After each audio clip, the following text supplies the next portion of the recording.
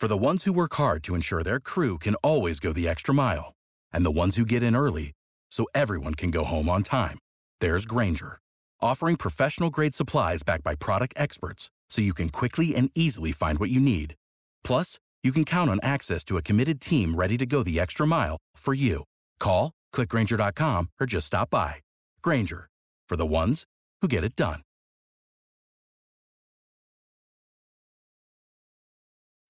When you need mealtime inspiration, it's worth shopping Kroger, where you'll find over 30,000 mouth-watering choices that excite your inner foodie. And no matter what tasty choice you make, you'll enjoy our everyday low prices, plus extra ways to save, like digital coupons worth over $600 each week. You can also save up to $1 off per gallon at the pump with fuel points. More savings and more inspiring flavors make shopping Kroger worth it every time. Kroger, fresh for everyone. Fuel restrictions apply. All right. So good to It's see a white man's game. Woo! That is the voice of Candace Buckner of the Washington Post, my incredible guest this week. And this, of course, is More Than a White Man's Game, a baseball podcast on the House of L Network. Thank you all for tuning in.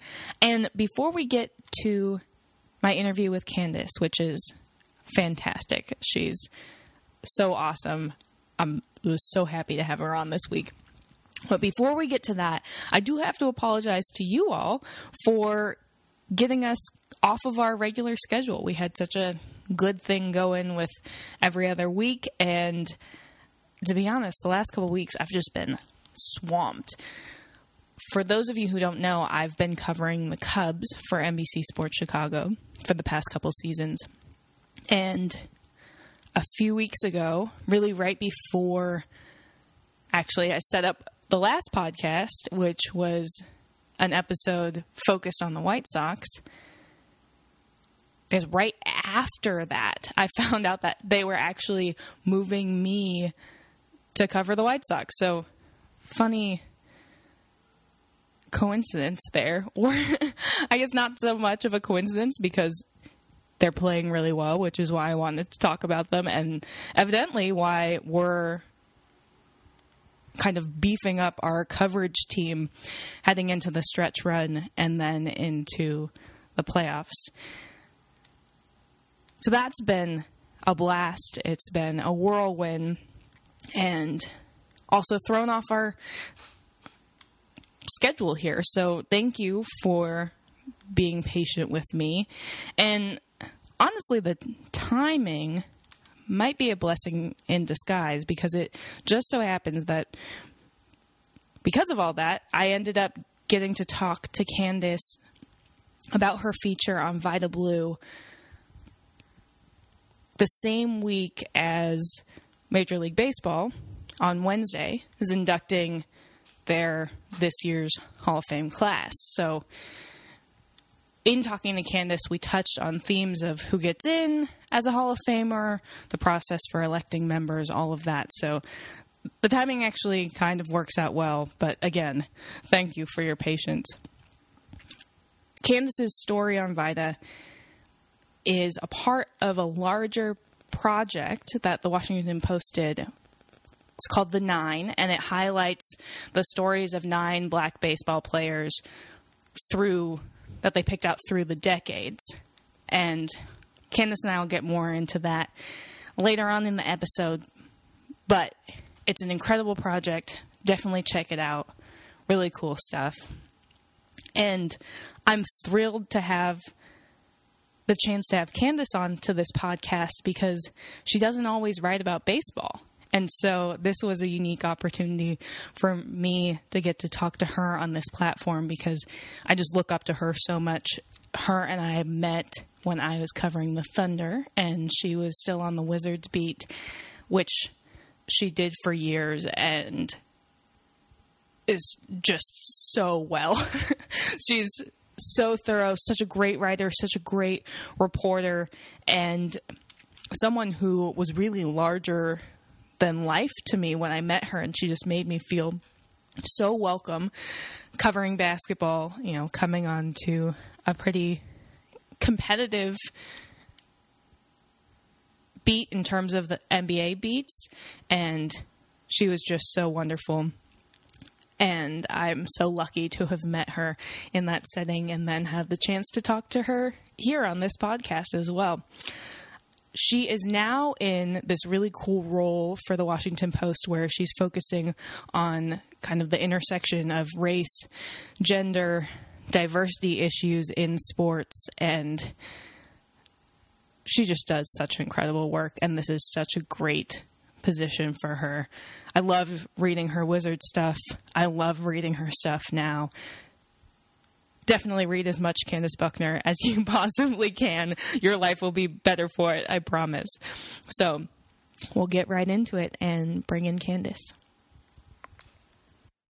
Candace, thank you so much for joining me. Thanks for having me. Appreciate it. Of course.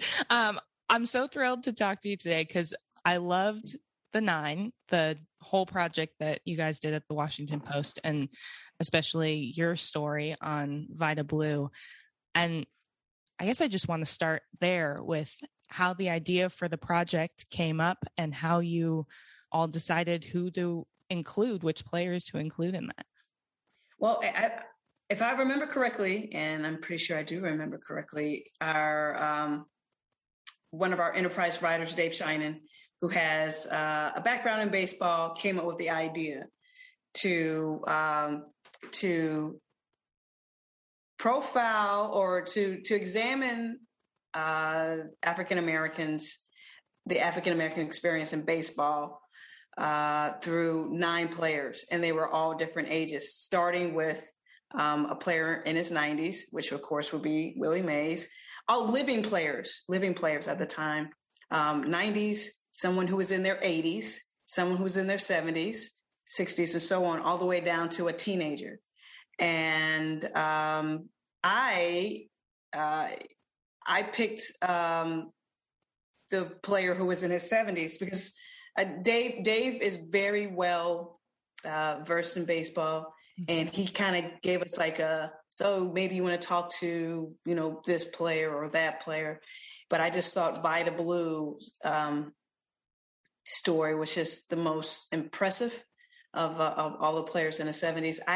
I'm from the Midwest. I hadn't personally heard of him before. It was a little before my time, before I came of age as a baseball fan in St. Louis.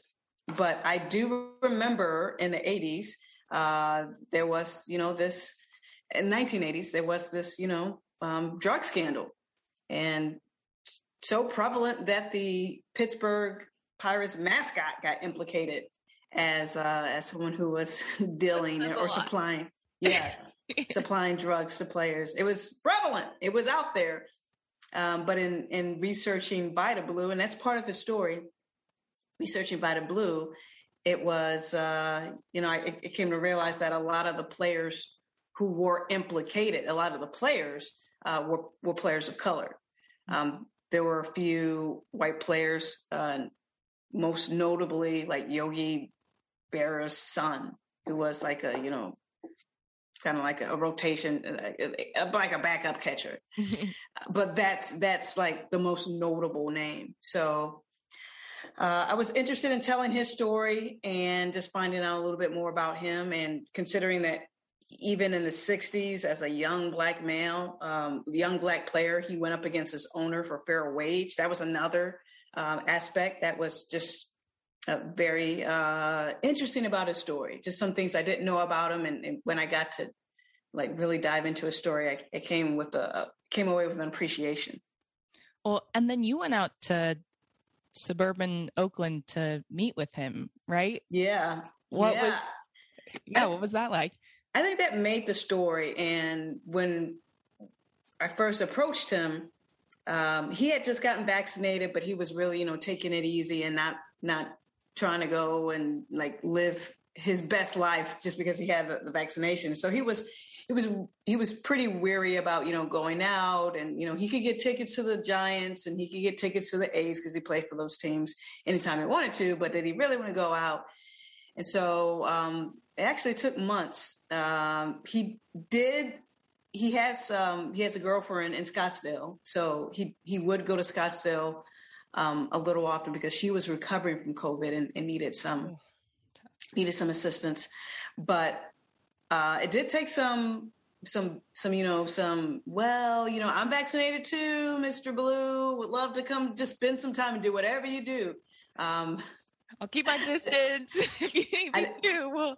Yeah. And I didn't say it like that in a sing-songy way, but it was hoping to just convince them, that I wanted to see his life. And I just think, as a former beat reporter who was traveling a lot, and I think any reporter will say to have access to somebody is very pivotal for our job. So this was the first time that I was able to travel for a story. After he was like, yeah, you can come on out to Concord, California, and you see and he always played himself down. Like, you'll see a day in my life. It's nothing, but whatever.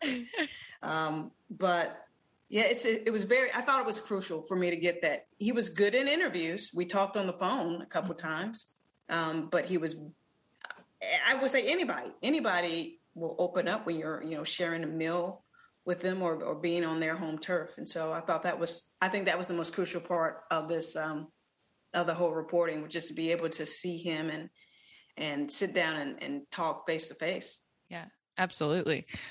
What do you think you learned about him from that experience that you wouldn't have over, Zoom and phone calls and all of that? Yeah, I really started to understand once I was kind of in his orbit. Very open, transparent. There was a lot of things that, like, I don't know if I need to know that, but thanks for letting me know, Mr. Blue.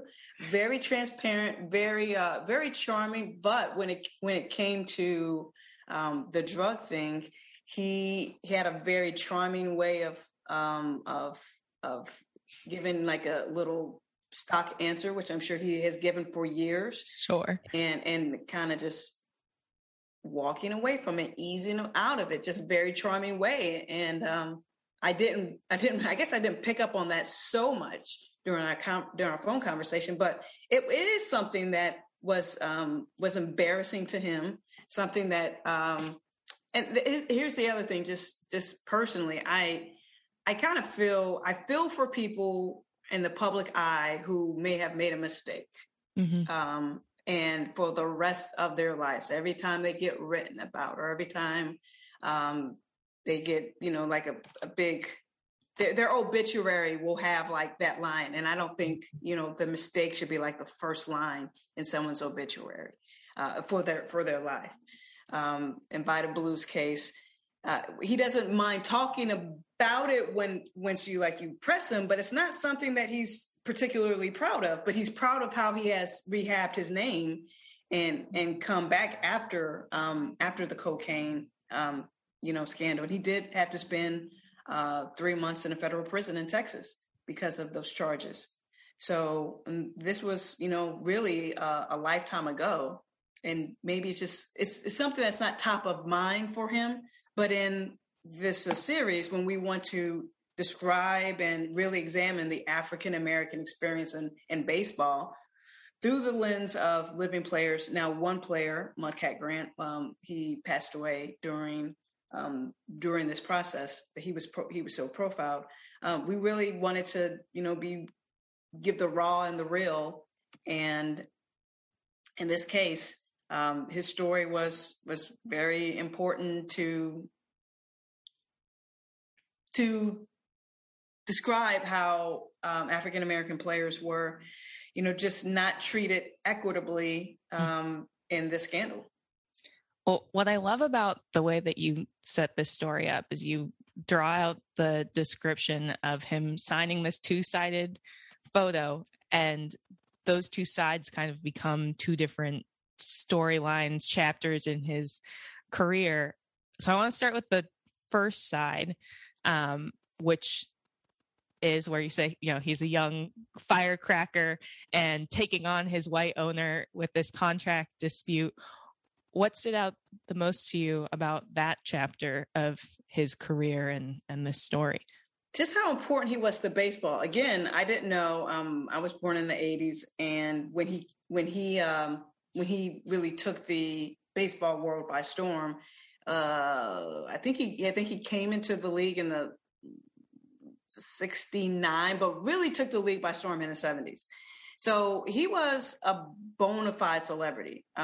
Stuff that he does not bring up everything about his past that I thought would be like, wow, this is crazy. I had no clue that he was in a Black exploitation film with Jim Brown.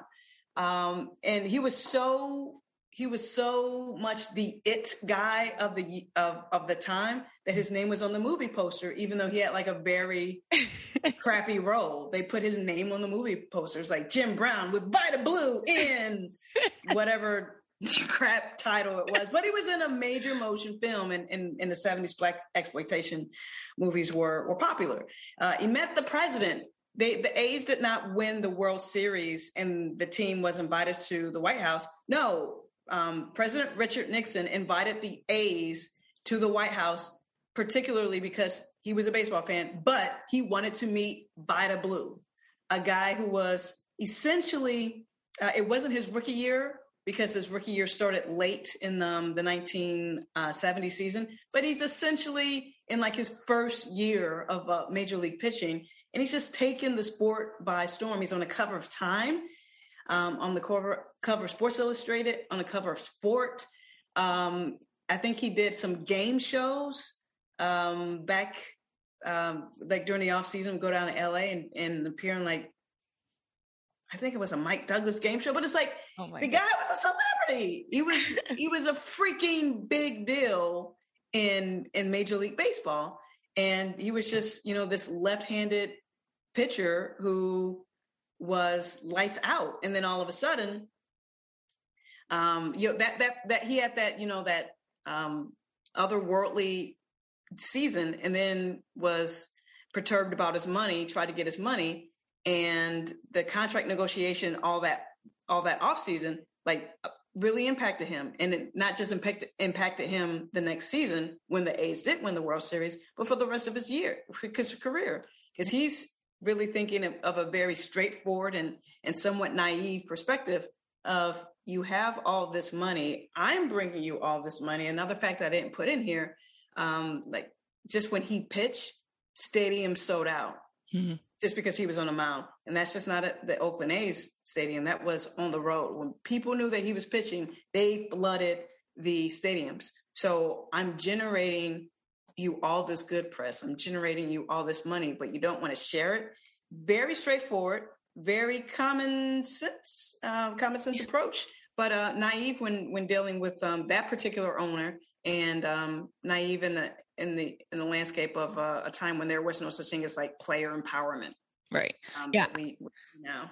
I feel like when we talk about contract disputes now, it's a high number versus a higher number. So I want to make clear here, you write in your story that his salary was so low that, that breakout year, that he qualified to live in publicly subsidized housing. So we're not talking about, right, haggling over massive contracts to slightly more massive contracts. Like, this is a massive lifestyle question. Generational wealth and all that. And another point I put in there, Sandy Koufax and Don Dreyer, 6 years earlier in the 60s, did the same thing. They held out for more money. And they got paid very well. And obviously Sandy Koufax, best pitcher of his era. So 6 years later, Vita's essentially asking for, I forgot the number, but it was less than that. The market had gone up, obviously. The dollar is stronger, but 6 years later, he's asking for something that would be a little bit more fair for his wage. And it's still less than what Sandy Koufax and Don Dreyer had asked. Drysdale. Oh my gosh. I am revealing myself as quite the baseball scholar, Don Drysdale. So, and still didn't get it. Yeah. Without the ones like you, who work tirelessly to keep things running, everything would suddenly stop. Hospitals, factories, schools, and power plants, they all depend on you. No matter the weather, emergency, or time of day, you're the ones who get it done. At Grainger, we're here for you with professional-grade industrial supplies. Count on real-time product availability and fast delivery. Call, click Grainger.com, or just stop by. Grainger, for the ones who get it done. Then, so we'll flip to the other side of the photo, right, where you're talking about he's older. I'll just read this from your story.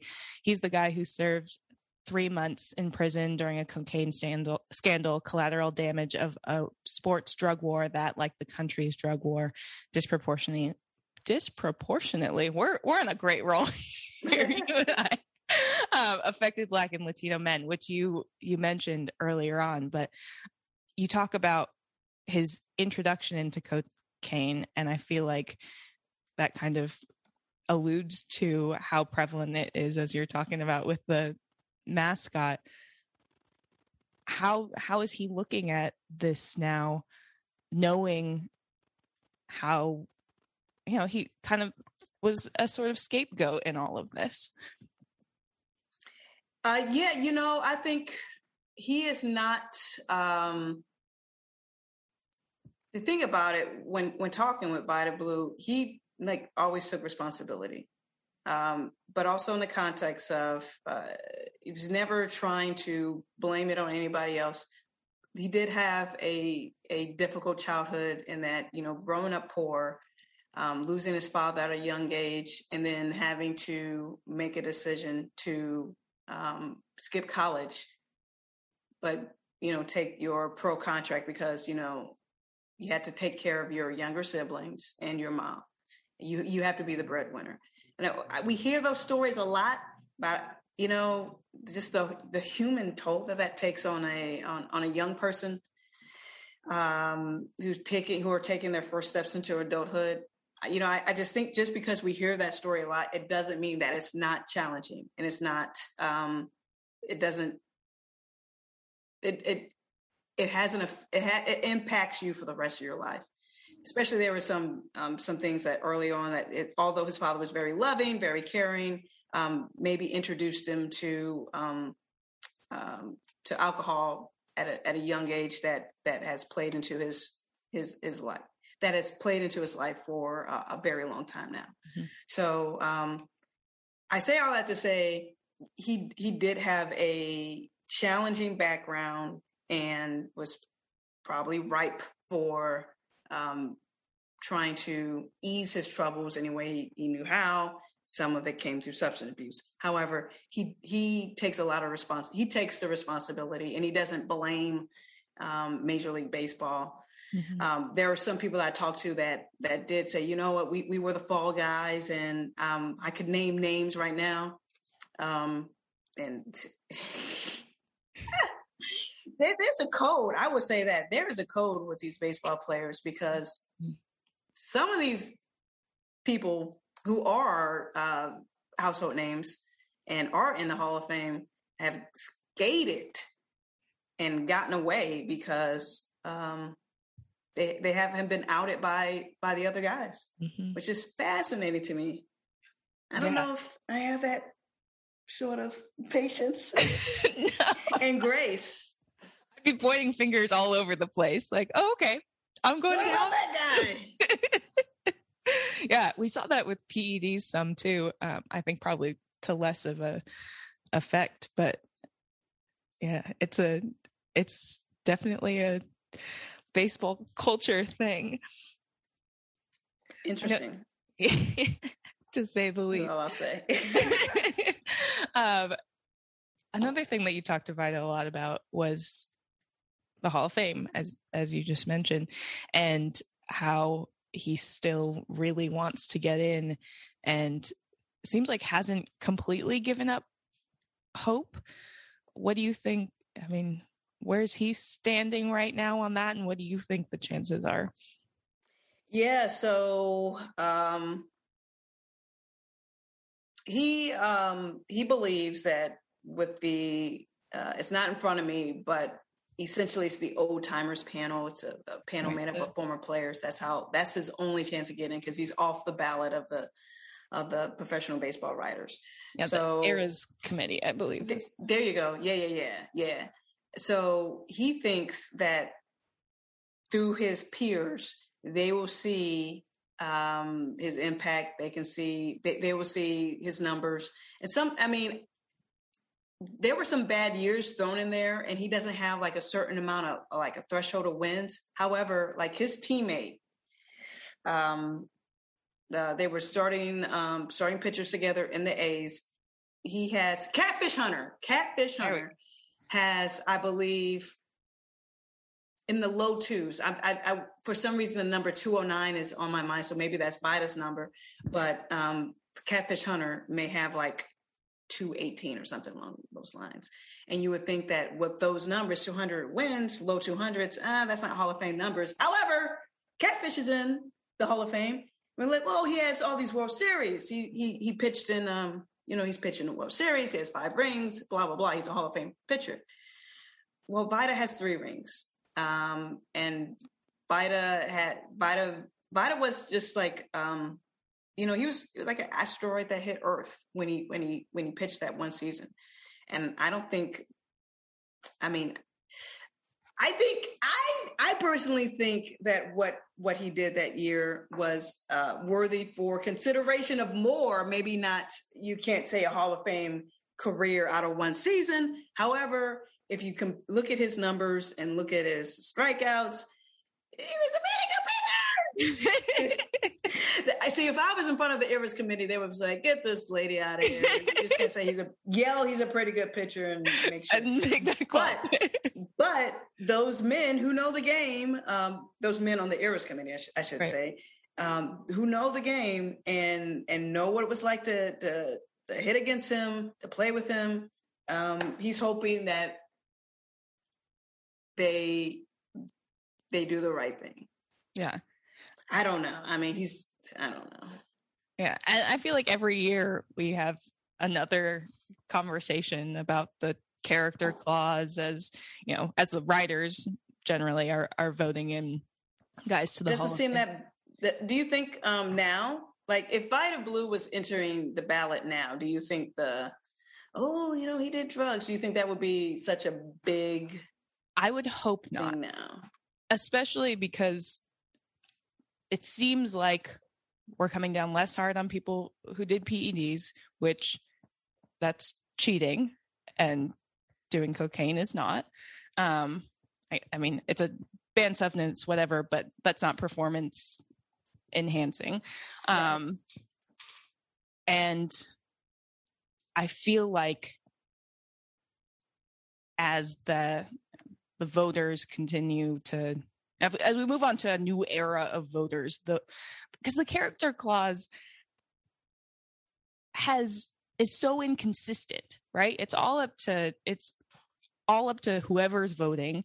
And as you said, we have plenty of people in the Hall of Fame who are, might violate that character clause for one reason or another, whether they're like absolutely known racists who have been very open about those opinions or whatever it may be.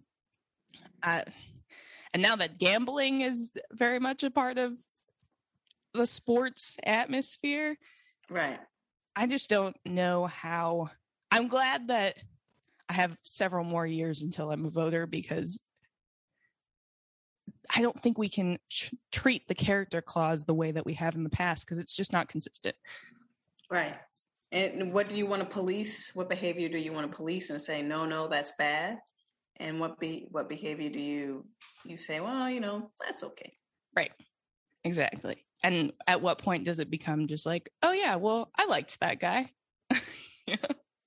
We definitely have. I'm not accusing any voters of specifically doing that, but we all have our own biases. For sure. You covered a guy and he was good to you. That might. Yamahimi should go to the Hall of Fame in that case. He was such a good guy. I come from a NBA background, so I covered basketball basically throughout throughout the meat of my career. The good guy in the locker room, you do because you want to be treated like a human. You don't want to be treated like the enemy. You don't want to be treated like the quote media. And if someone actually talks to you like you're a human, like it's like, hey, I can talk to you back like you're a human, and we can have a good working relationship. It's human nature. Yeah. And you then all of your writing comes from a more informed place about who this person is, as opposed to like what stock answers he's going to give you. Right. All right. Anything else that I should have asked you on this that we haven't touched on?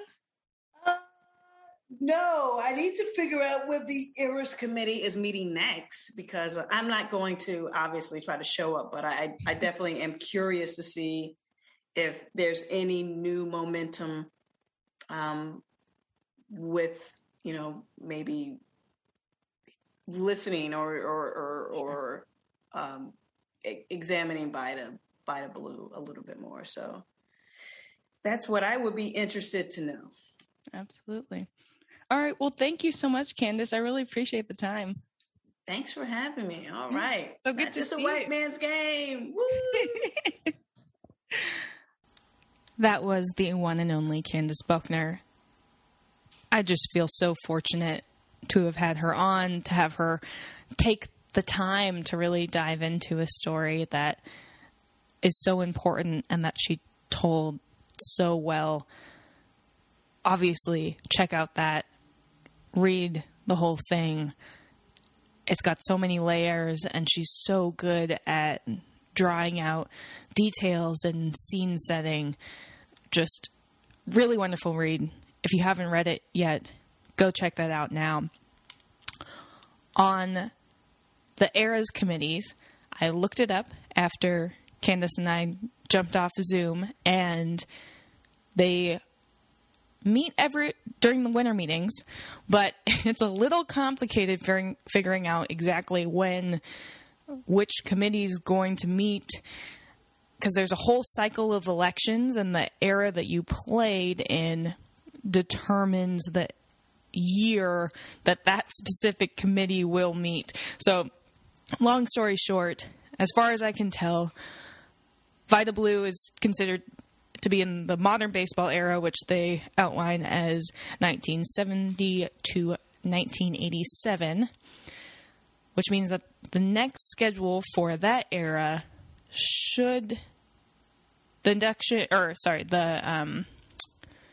election looks like it's scheduled for December of 2023 for the class of 24. So still a little ways off, but wanted to find the actual timing on that for all of you. Like I said, check out Candace's story. Check out everything that you can that she's written. Wonderful writer. Wonderful person. So lucky to know her. And also check out the other 8 stories on the Washington Post in that project, The 9. So there's a lot, they touch on a lot within that project and a lot of different themes. Highly recommend it. Time well spent. So as you guys all hop off of this podcast to go read that, I do want to thank you for tuning in to this episode. And again, thanks for your patience as our schedule's gotten shifted around here. Please spread the word about this to your friends, family, pets, neighbors. Of course, a huge thank you to Lawrence Holmes, our producer and the man who started this all, who started House of L and continues to churn out great stuff and bring in great people to do other shows within the network. So shout out to Lawrence Holmes, and we will see you all next time.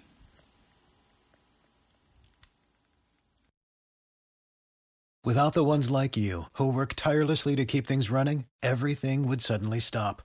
Hospitals, factories, schools, and power plants, they all depend on you. No matter the weather, emergency, or time of day, you're the ones who get it done. At Grainger, we're here for you with professional-grade industrial supplies. Count on real-time product availability and fast delivery. Call, click Grainger.com, or just stop by. Grainger, for the ones who get it done. When you need mealtime inspiration, it's worth shopping Kroger, where you'll find over 30,000 mouth-watering choices that excite your inner foodie. And no matter what tasty choice you make, you'll enjoy our everyday low prices, plus extra ways to save, like digital coupons worth over $600 each week. You can also save up to $1 off per gallon at the pump with fuel points. More savings and more inspiring flavors make shopping Kroger worth it every time. Kroger, fresh for everyone. Fuel restrictions apply.